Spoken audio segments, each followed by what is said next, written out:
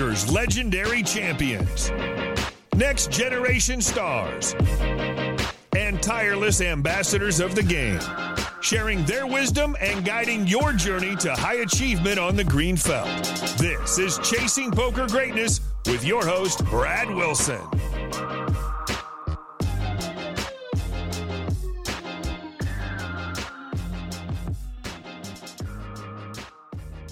Welcome, my friend, to another episode of Tactical Tuesday. As I'm not going to say always, but as most of the time, I'm joined by John. Today, we're going to be breaking down some hands that I've played in the past month or so in the Ignition streets. The theme of today's Tactical Tuesday is going to be doing some donk betting, so hero donk betting. John, welcome to the show, sir. Hey, Brad. How's it going? It's going quite well. Would you like to break down the first hand for the listener? Sure. So, like Brad said, these hands are all at 6 max cash, 5-10 no limit on Ignition. The first hand starts with a fish on the button who starts with 33 big blinds, or 34 big blinds, about $337 opening to 20. Brad flats pocket fours in the small blind, and a reg in the big blind also flats the $20. This is honestly the first kind of point of question I have about this hand was you finding the flat in the small blind with pocket fours. I assume that this doesn't happen if the button and the big blind are both regs. It's a table configuration deviation where the button's a fish and the big blind is a reg, and the big blind can't really squeeze with more marginal hands here, just because any squeeze they make, the button, they're just committed to the button. Like the button is just going with it with their whole stack. So basically, like if they squeeze to like 80 and the button jams, they never get to fold anymore, right? Which, in my opinion, kind of removes some like suited connectors from their squeezing range and some of the lighter hands that they may be prone to squeeze with in general. So basically, I made the deviation because A, it's a fish on the button, and B, the big blind doesn't really have much incentive to reopen the action with marginal hands. Right. So then just to clarify, if the button was had a full stack, had 100 big blinds, or maybe was just much deeper but not even 100 big blind stack, would you be finding the flat with small pocket pairs in the small blind, or does the situation have to be kind of set up exactly like this, where the big blind also needs to have very little incentive to squeeze with the bottom of their 3-betting range? Yeah, I mean, it's a deviation for sure. I would probably be just fine doing it if the big blind were a fish. So basically, if the roles were reversed and the fish was in the big blind and the button opened, then I could see myself flatting with some small pocket pairs in that situation as well. Interesting. Okay. Yeah, I occasionally flat from the small blind versus button opens. I think this is a perfectly reasonable spot, and I think your logic makes really good sense to find, wider or just having a flatting range in the small blind. In this spot, I usually find myself flatting from the small blind when the big blind is a fish, and I'm just, very not concerned with them 3-betting almost at all.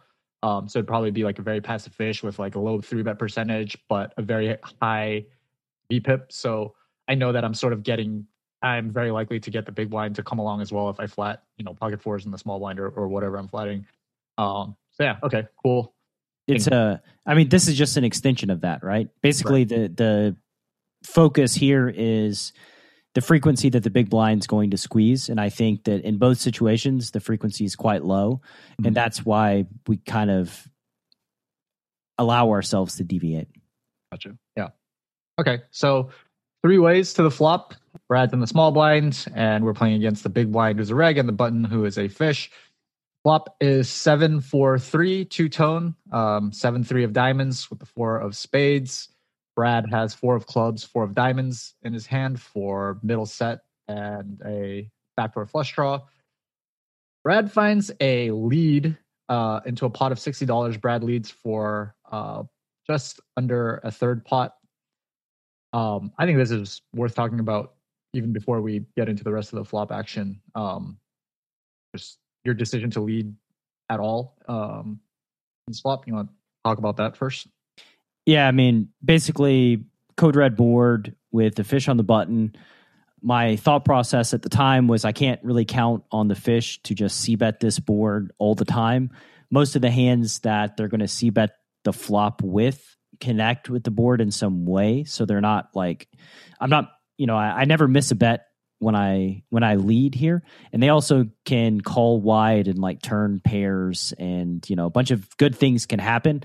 Whereas if I check, my greatest fear would be that the flop checks through and we don't put money in on one street. Yeah. And I think especially on code red flop, like you mentioned early on, that's even more of a disaster just because there are so many turn cards that are going to change the situation from like you potentially getting all your money in on the flop with a set versus some type of hand to like where you just can't put all the money in anymore on like a 5 or a 6 or a diamond or like an 8 or something like that. So yeah, I think the lead is I like this lead a lot. I think what you said about the button not being able to count on the fish to bet, but I think the fish very often does find like really light calls, especially versus 1/3 sizing on the flop.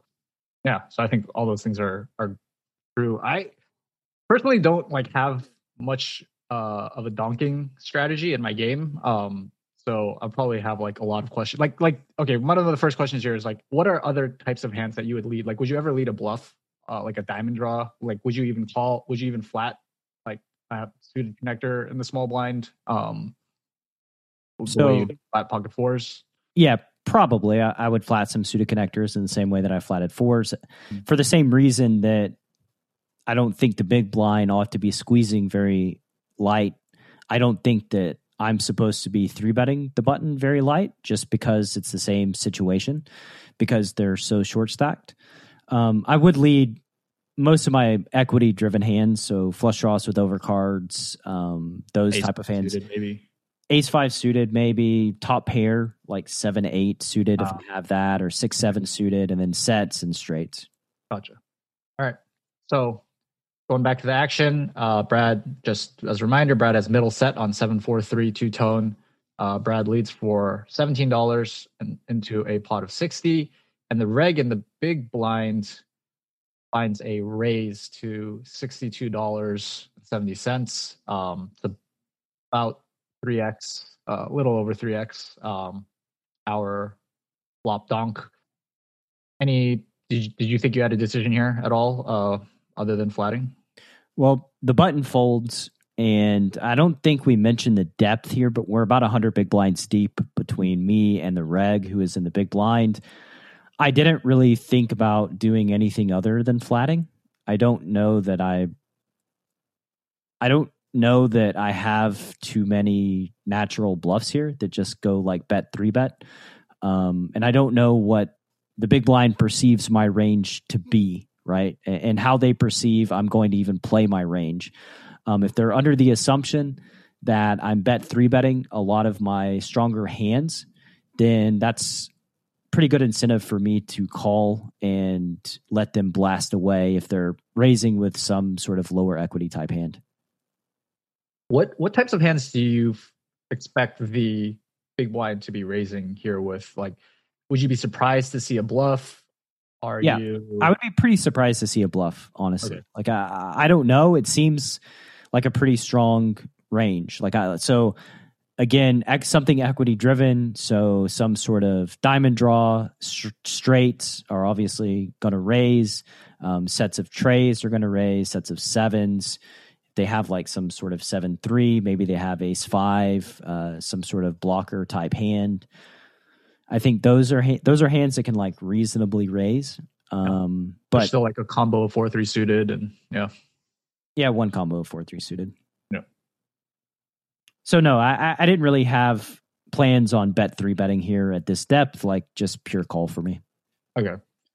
Yeah, I was just like wondering, like from the perspective of like, we have a hand that's not that we're probably not going to be folding to any reasonable run out and reasonable action from the big blind. And if our perception is that the big blind just has like tons of really, really strong hands that for the most part are going to be happy to stack off on the flop, you know, how hard should we be trying to get the money in right now before weird cards potentially peel on the turn? I think that sort of goes against what you said very early on in our flop discussion, though, about how you just are probably not perceived to have very many bluff bet 3-bets on this flop. Seems like something like, I don't know, kind of two strategic things that are going against each other. I mean, the reality is, like, I think it's human nature to just want to get the money in, especially when we could have a lot of like dangerous turns or rivers. But you need to flat some strong hands out of position, else you leave yourself open to just getting brutalized when you've got a hand like 7-8 or 6-7. Right. Okay. And we just really have to build a range that we can protect ourselves against getting brutalized on like various turns and river runouts. Oh. Okay. So we flat the $62 raise. There's now $185 in the pot. The turn is the 8 of hearts. So the board is 7-4-3-8. Brad checks the turn, and the reg in the big blind basically leads for pot. He bets $181. I assume your logic here is going to be similar to your logic for not finding raises on the flop, and you will probably be pure flatting pocket fours and most of the hands that you continue with in this spot. Yeah, for sure. I'm just, again, it's hard to have too many bluffs. I mean, Villain's taking a fairly dangerous line here with flop raise and then potting the turn.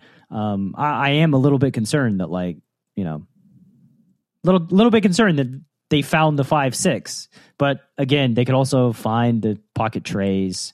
So whatever. Yep. Okay. So we call the 181, head to a river, which is the 7 of spades. So Brad improves to the second worst full house, I guess, on 4-3-7-8-7 against it's number Brad. number one in my heart, John. Yeah, I guess I wanted to phrase it that way in the sense that, like, yes, it feels pretty exciting that we made an improve to a boat, but if all the money does still go in against a reg, we're probably not excited by it. And in some cases, we might even be unhappy that the river was a 7 because now 7-3 and 7-4 are beating us. But anyways, minor consideration. I'm way more concerned about 5-6 than anything. Right. Other ones. Yeah. So Brad, you check the river, I assume, and then the reg in the big blind jams for about 1.5x spot. He bets the river for $763 into a pot of 548. I don't know. Any you ever folding here with come on, John. Fours full of 7s? Okay. The answer is, of course not. Okay. I'm like, it's pretty clear. I beat Villain's value, plus, like, in the rare occasion that they find some kind of random spewy type thing. Like, it's just, yeah. I haven't found many places in the, through analyzing the data where I get to fold a full house on the river. So I'm going to stick with that sort of heuristic of not folding full houses. Yeah, that seems reasonable. That's probably what I would do as well. So yeah, Brad does call the 1.5x pot jam on the river. Tell us what the big blind had. Yeah, they shut up with the tray 5 of spades. So they raised the flop with bottom pair, gut shot, and backdoor flush draw. Yeah, it seems like maybe like one of the best hands I could think of to bluff raise the flop. I think it's a little bit unnecessary, to be honest with you. With the fish in there, or like what's like being in position? You're in position. You're facing a small lead. You've got equity and backdoor equity. It just seems like not the best hand to go crazy with a pair. I think like a better hand would probably be something like 6-9 of spades. Just a hand that has backdoor equity and also blocks 5-6, but is also 9 high and not a pair of trays. Gotcha. Okay, interesting. Would that, just out of curiosity, would that answer change whether if the reg with 5-3 of spades was out of position? Because I feel like I see that a decent amount where like bottom pair plus like straight blocker with backdoor flush draw starts turning itself into a bluff instead of, check calling a bunch of streets with bottom pair. I don't know. I feel like that's like some feedback I've heard as well on some of my bluffs from some of the better players in Greatness Villages. But like, well, why don't you just pick a hand with like slightly more equity, like one that has bottom pair and a gut shot instead of just the pure gut shot? Yeah, but I think it's like the situation is, there are a lot of data points that you're trying to manage, and I think it needs to be very specific, those spots that you choose. And here, like with the whale on the button, who's still live, by the way. I mean, they could still like have a hand that they just pile with. So like you raise to 70, this flop lead, and then the button piles, and now you're basically calling all in with your tray 5 suited, which is probably not the greatest of spots to be in. So the button's still live, and we just have an okay hand to like call and realize future data point in position without like bloating the pot. And like I think where things kind of got away from them was just in my strategy construction of like not having a 3-bet range on the flop and not having a check raise range on the turn. I think that sort of led them to the conclusion that I don't have too many strong hands to play the river, and so they're naturally bluffing. I mean, we can also make a point too of like when they bet pot on the turn and I call, do they need to even bluff the river with their bottom pair at this point? Like, do they just beat some like ace 5 of diamonds or 9-10 of diamonds type hands? Like, do they need to turn this into a bluff? Like, which I think that they probably do not. But again, it's just that basically when they started out by raising, they just decided that this is their plan is now to make me fold, and that's really all they're thinking about. Yeah, I agree that the river sizing is definitely the river decision, and in my opinion, the sizing feels a little bit questionable. Like I don't know if you're ever folding a hand that you get to the river with, regardless of sizing. Like maybe he thinks the 7 is a good card to start bluffing and like get you to fold like pocket 9s. Something like that. I just no chance. I'm 3-betting pocket 9s pre. Right. Like it would have to be, I don't know, I'm folding a 4. I'm folding pocket 5s or pocket 6s, I guess, is like the I don't know, even though they block 5. Who knows? I don't know. All I know is that like the flop lead, there's probably some like induction going on there when I led the flop. Right. Led to some like over aggressing. Yeah.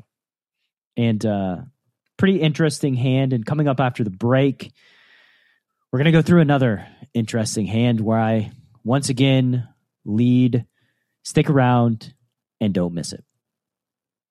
In a world where a fish donk bets the flop and you don't know what to do, one man, Coach Brad Wilson, has a surefire plan to neutralize flop leads and rip that dunk to shreds.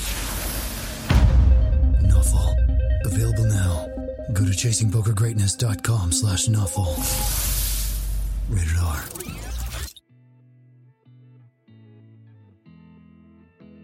So, John, you've used neutralized flop leads in the past 24 hours, correct?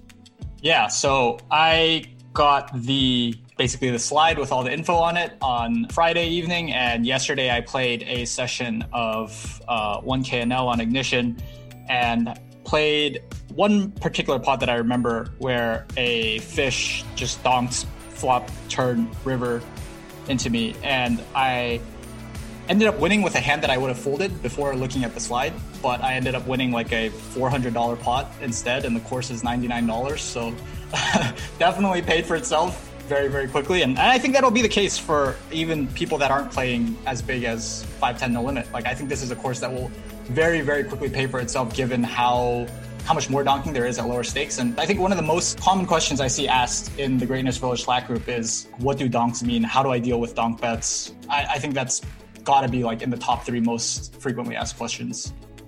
You ought to feel very excited when somebody donks into you because some good things are about to happen. You said like you probably don't need anyone to teach the course, or like you can just look at the slide and learn all the info yourself. I feel like you, Brad, will have to be there because I'm almost sure that anybody who looks at the slide won't believe it, looking at what they're supposed to do, and we'll have to confirm with you that like you didn't make a massive typo somewhere and that this is actually what they're supposed to do, because it's pretty shocking the optimal way to deal with fish donking into you on the flop is. If you'd like to check out Neutralize flop leads so that you're never again confused when a fish leads into you in a single raise pot, head to chasingpokergreatness.com/nuffle. That's chasingpokergreatness.com/NUFFLE. And now, back to the show.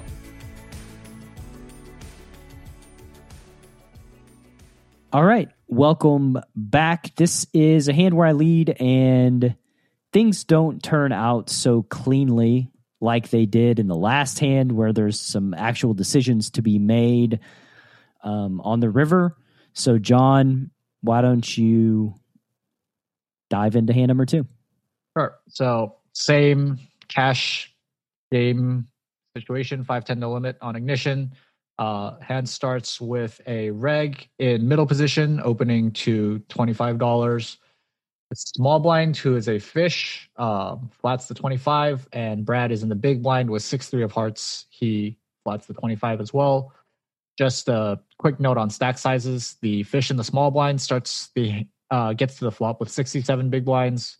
Brad has 160 big blinds, and the reg in middle position, who opened pre-flop, starts the hand with 210 big blinds. So Brad and the reg are pretty deep, and the fish in the small blind is sort of playing close to a half stack.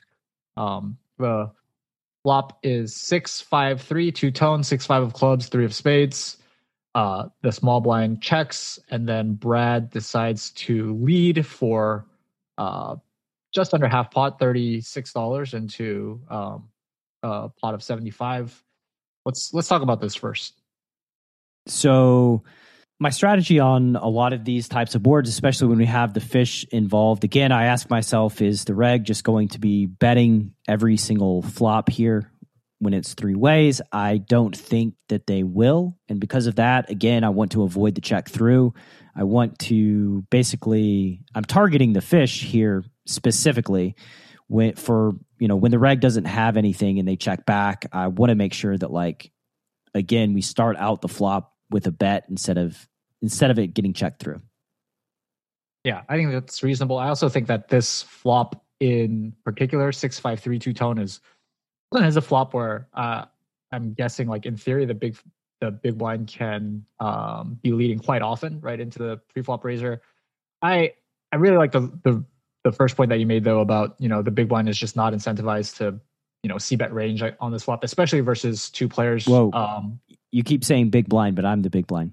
Excuse me. The reg in middle position, who opened the hand pre-flop, is not incentivized to just c-bet range, especially on this flop, especially versus 2 players, especially when one of the players is a fish. And one of the players is deep too. Right. Yeah. I would actually, I wouldn't be surprised if, I know my strategy here, if I'm the player in middle position, would be to check back range 3 ways here. Yeah. And I think that's probably the most reasonable strategy for the pre-flop raiser to have as well. So yeah, I really like this lead for all those reasons. Very, very good. And so because I'm targeting the fish, just like in the last hand where I was targeting the fish, I get raised by the reg and the fish folds. Why'd you lead smaller in this hand was going to be my next question than you did in the pocket fours. In the pocket fours hand, you led for about a third pot. Here, you're leading for about half pot. So I think you need to work on your question because I'm leading bigger here. Oh, is that what? Did I say smaller? I meant bigger. Why are you leading bigger? Yeah, I'm leading bigger here. It's I don't exactly remember why the sizing difference. I could have just pressed the 40% instead of the 30%. I think, yeah, I'm not really sure. Probably because the fish has more money in front of them than the last hand. The last hand they had 30 big blinds. Now they have almost 70. So yeah, everyone's deeper here. Yeah, everybody's a little deeper here. Okay. So we lead the flop for $35 into a pot of 75. Just again, we have top and bottom pair, 6-3 on 6-5-3 two-tone. The pre-flop raiser in middle position raises to $117. Again, same as the pocket fours hand that we just talked about. It's about a 3x raise over our flop donk. I don't know. What are your thoughts here, Brad? Unexpected, surprised. Did not really think I was going to be getting raised here by the reg with anything, and then sort of unpacking what I thought the raise meant. And mostly the conclusion that I came to was like, I did not think overpairs would raise here because it's kind of crazy for an overpair to, reopen the action here. So my mind was already kind of leaning towards a bunch of like flush draws. Interesting. Yeah, I'm sort of with you on this, that I find it very strange that a reg kinds of raise here at all. I know that personally I would just be playing my entire continuing range as a flat. Like, I never have straights on this board. The best hand I can have is probably like top or middle set. I think I would just play those as flats as well. Play my draws as flats. Again, like with draws, like I would, it's like not that big of a disaster to flat and like have the small blind also call. I assume that's sort of what I'd want with most of my draws. So yeah, definitely sort of weirded out to see a raise here at all. I think it's good though. We should probably be feeling pretty good that we get raised here, just because it represents a pretty clear strategic hole in the way that this Ignition reg is structuring their flop strategy. Because again, I don't think they're raising their overpairs, or they shouldn't be anyway. And so the fact that they're raising anything is like, yeah, it's good to see. Right. Yeah. And just as a sort of an aside, I think that's like part of what you said was in the pocket fours hand was that your lead like induced this guy to go crazy. And, I think something similar could very well be happening here. And when you start implementing strategies that even regs are not very practiced in facing or very studied against, like a flop donk just doesn't happen enough of the time for, I don't know, most even like regs to sit down and like spend a lot of time dissecting exactly what they're doing against it and like what other regs are leading the donk and the flop with. I think you're going to see like regs open themselves up to making more mistakes and doing things like this that they probably shouldn't be. And I think it favors the more logical or intuitive driven type of player, in that if it's not something that a theory driven analytical player can like study or sees with a high frequency, then when they get put in a situation that they're unfamiliar with or uncomfortable, now they've just got to figure it out. And if you're not used to figuring stuff out like on the fly, you're going to run into some problems. Yeah, I agree. All right, so reg raises to $116. Brad calls the 116, and a very unfortunate turn. It's the 5 of diamonds, so the board is now 6-3-5-5. Our top and bottom pair have been counterfeited. Now we have just a very weak top pair with a kicker that doesn't even really play anymore. Assume you're checking here with range, and the middle position player bets $202, so just about 2/3 pot into a pot of 308. What are you thinking here? I wasn't as sad about the turn as you. I think there are more turns that I could have been more sad about. Like, I think because I was thinking of flush draws on the flop, like club turns would have felt way worse. I have no idea what this opponent is repping at this point. Like, they're trying to rep, I don't know. I suspect the 5 ought to be a pretty concerning card for like aces if they did choose to raise aces on the flop, because 4-5, 5-7, we're just going to have some 5x. So yeah, it was weird. I didn't really, again, I'm facing a lot of things in this hand that I didn't really think I should be facing. And when they just bet here, because I don't think aces is going to be betting. And another thing too is like I could easily just have a set, right? Like I could just flop a set here, or have 5-6, and like aces is just drawing stone dead when they bet the turn. So yeah, I I wasn't that concerned with the bet, to be honest. I felt pretty confident that they had kind of put themselves in a corner with only one specific hand type, and yeah, let's just go and basically see if that theory is correct. Right. As I feel like these kind of interesting, sort of funny spots happen sometimes where you're sitting, on the turn or river with like a marginal hand, and you're actually happier that your opponent bet than check back. You're like, well, if they check back, our 60 suited might be dead, like versus aces. But if they keep betting here, so unlikely that they have a hand that beats ours that, we're almost excited to see the 2/3 pot on the turn, even though it's a little, probably like a little bit annoying to call when your two pair has been counterfeited. So anyways, back to the action. Middle position bets 202 into 308. Brad calls. The river is the jack of diamonds, so the board is now 6-3-5-5 jack with $713 in the middle. Brad checks the river, which I assume he'll be doing with range again. And the middle position player bets 404 into 713, so just over half pot. This sizing seems questionable as well to me. You want to talk about this? I mean, you can tell that I had a pretty good read on the situation, because if I didn't, I think looking at it now, my first instinct would have probably been to pile, just because like I have all the set blockers. But really, I trying to get him to fold like overpairs. Yeah, like trying to get him to fold better hands.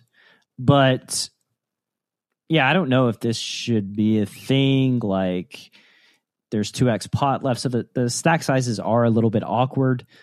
I don't know.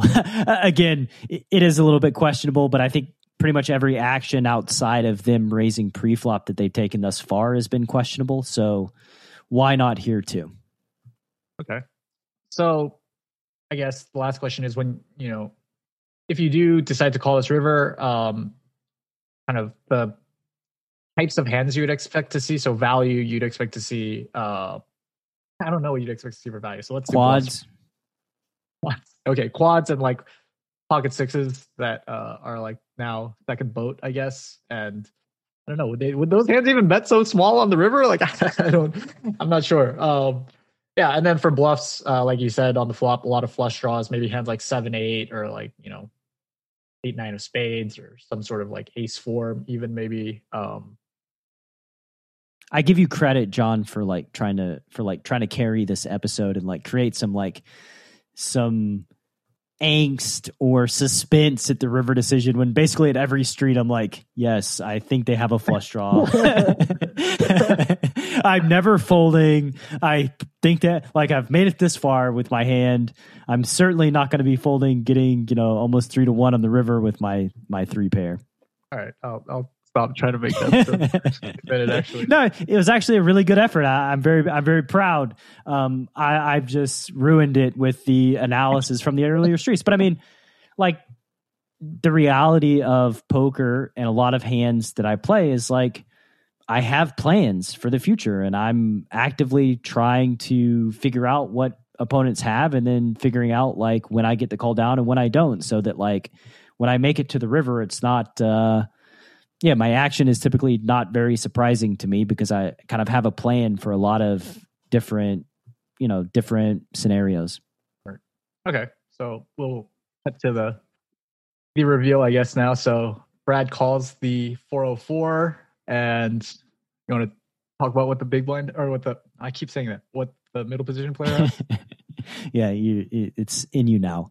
So they have the king 10 of clubs. I mean, they have a busted flush draw. It was kind of like, yeah, my intuition was kind of dead on, and yeah, I feel pretty good about the way that this hand went down. And I think that, like, what you said and what we touched on earlier of like reg facing something they're not used to or don't normally face, just kind of short circuits and can't really figure out a good way to construct balanced ranges throughout the rest of the hand. Yeah. Wow. Okay. One more hypothetical. I know you hate these, like what if questions, but had the middle position player, the reg, found the 2x pot river jam You think that would have changed your decision at all? What do you think? I feel like that's what they should, the size that they should be going with on the river if they take this line. There shouldn't be anything other than jam on the river. Do you think that would change my decision? No, I'm guessing no, but maybe the listeners are interested in whether you call. No, I'm just curious. I'm actually curious. So this is me being curious about what you think. I don't think so. I think you're the type of person that sort of almost has made your mind up on the flop, maybe, but definitely on the turn. Like you said, like I assume you're going, or I know that you're going into these rivers with a plan, and I'm sure facing a jam was one of them. I assume that you would have just followed through with your kind of your intuition on the flop, and that you just shouldn't be raising over pairs. And then again on the turn, that they would probably not be betting over pairs once the 5 pairs. And I assume you would have just called off the 1300 with a pair of 6s. Well, I guess you have 6s and 5s and 3s. Oh my! See, 3 pair with a jack kicker. So most people get scared facing the big bet, but I just see it as, more money for me. More money in my account balance. No, I mean, basically because of the way that I read the hand and the way that it played out, like there's nothing that they can do to win the pot. They're just going to get called no matter what they do. Right. And for the record too, I think I do have full houses too that I call with. So yeah, I mean, we saw that clearly from the pocket fours hand that you definitely do have boats in this exact spot. Sure. Yeah. And, one could make the argument that I'll just call when I have the boats, but I don't have the boats here. So we got to call with what we got. Yeah. Got the fake boat, the boat blockers. Yeah. We got all the boat blockers. You only jam those when they have quads though. So that's true.